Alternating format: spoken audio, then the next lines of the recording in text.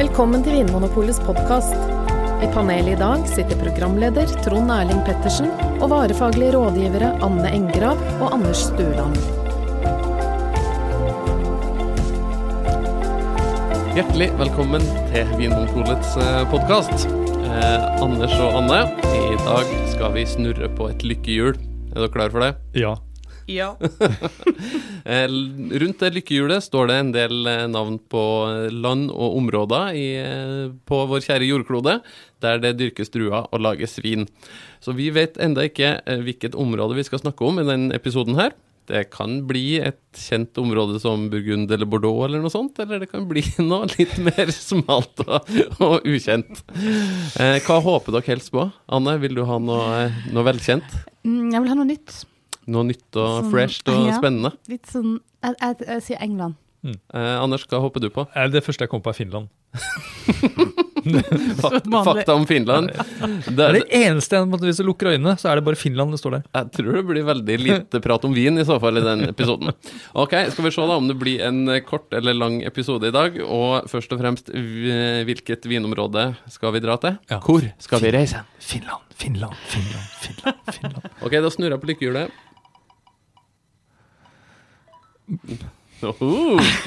Ok. Vil dere gjette hvor vi skal hen, eller skal jeg bare si det? Gi oss hint. Ok, vi skal til ei øy. England? Nei, det ei øy som del av et land, ikke et eget land. En region I et land. Det en vulkan der. Etna og Sicilia. Ja, Anders! Ja. Vi skal til Sicilia! Ja. Mafians hjemland. Ja. Ja, og Cannelloniens hjemland. Ikke minst. Ja, og kapers også, det ikke det? Jo. Det liksom... Altså, jeg tror det det tetteste man kommer på Edens have. Oi. Ja, jeg har nemlig vært der. Mye god mat og mye god vin. Anne, du har vært der, sier du? Jepp. Da må du beskrive Sicilia for oss. Det jo varmt der. Det ligger jo I Middelhavet. Og det frodig. Og det masse landbruk. Ja. Alle former for landbruk. De har fantastiske tomater og... Oliven og sitron. Og sitronene jo så gode. Ja, det veldig, veldig mye gode jordbruksprodukter. Ja.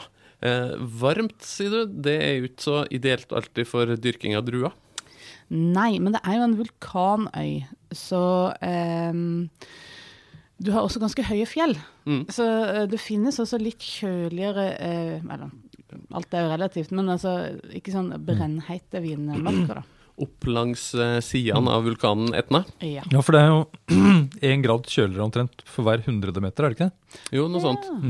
Så jo høyere opp du kommer, jo mer blir druene kjølt ned, og dermed utvikler de kanskje mer smak når det tar lengre tid for druene å bli moden. Hvilke druer det som dyrkes på Sicilia, da, Anders? Kan du nevne noen grønne og blå druer? Ja, Nerello Mascalese... Og det en blå drue. Ja, så det jo Cataratto som en grønn en. Nero d'Avola. Den blå. Den blå, ja. Grillo. Den hvite. Ja. Fint navn da. Ja. Nesten som Drillo. Ja. Anne, når du var på Sicilia, kan du gi oss et eksempel på en vin du smakte der, og hvordan den smakte? Hvordan en sånn typisk siciliansk vin, sånn som du ser det for deg? Ja, for den vinen som var veldig mye der nede da, det var jo en del hvitviner på grunn av at det var så mye bra sjømat. Ja. Så der drakk jeg også en del hvitviner, selv om kanskje her hjemme så har jeg drukket mest rødviner fra Sicilia. Ja.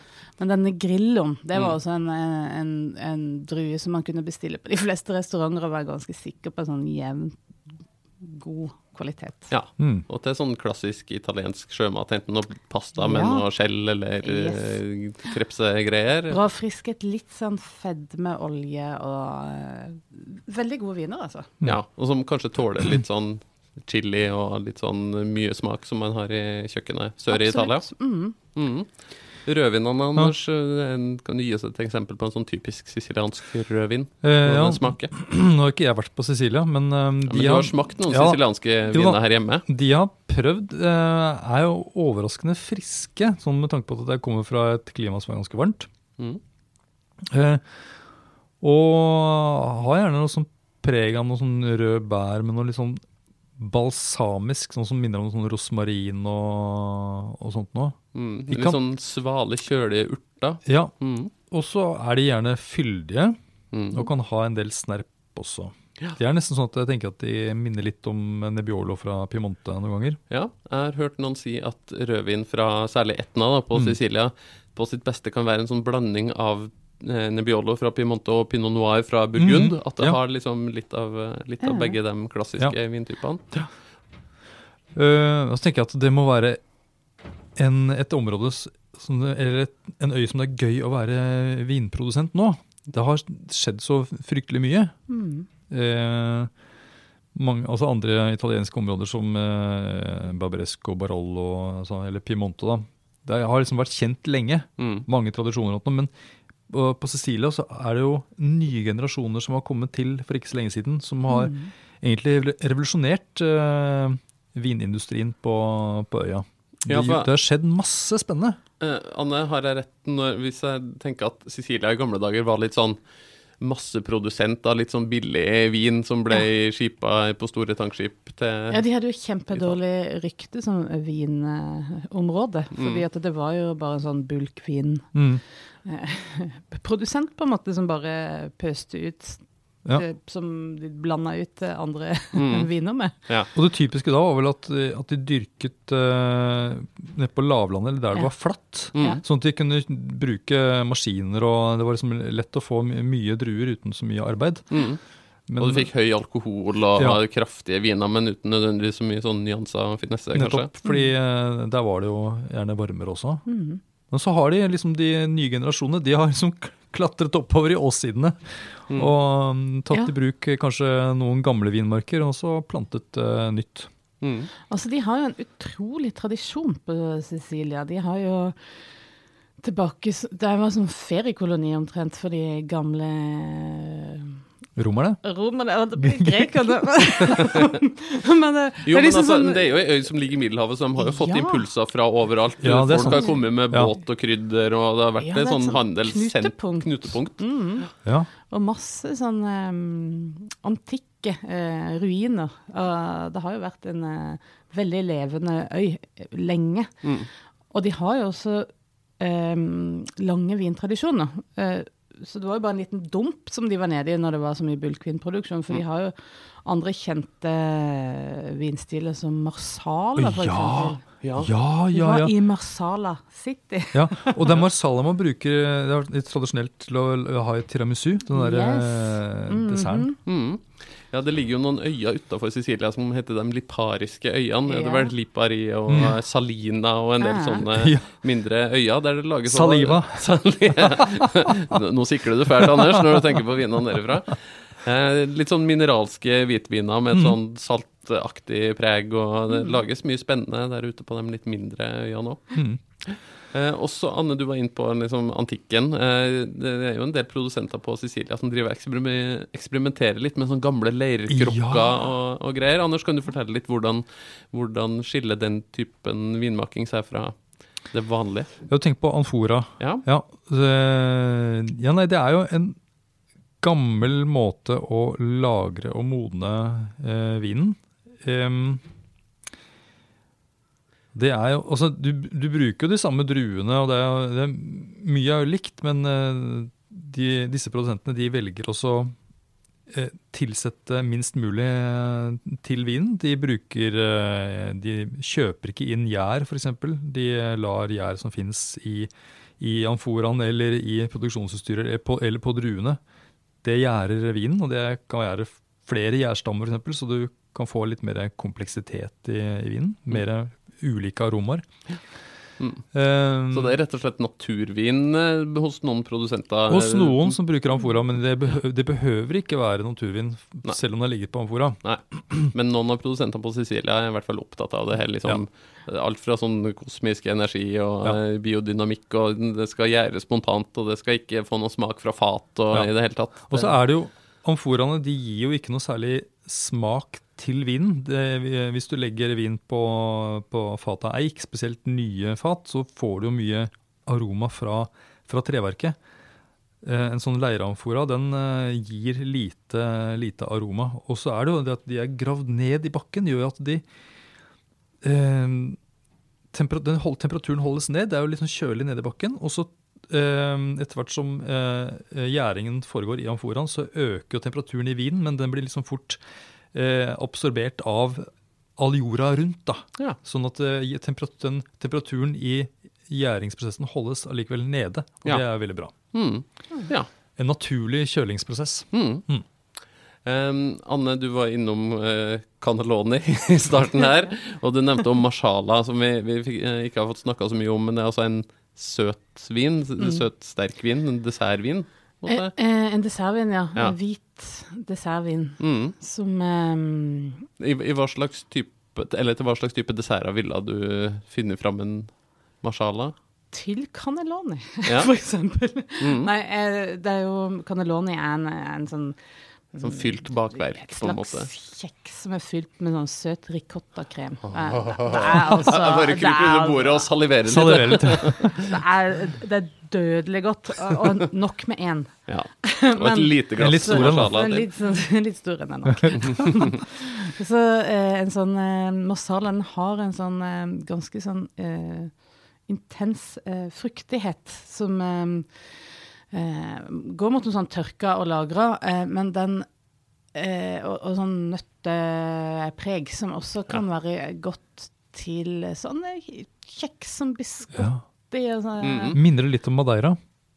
Ja, men det ikke så nøtte og karamellpreget. Det mer gyllent enn det, på en måte. Men godt å dyppe litt biskotti eller til tiramisu, selvfølgelig. Det liksom klassikerne.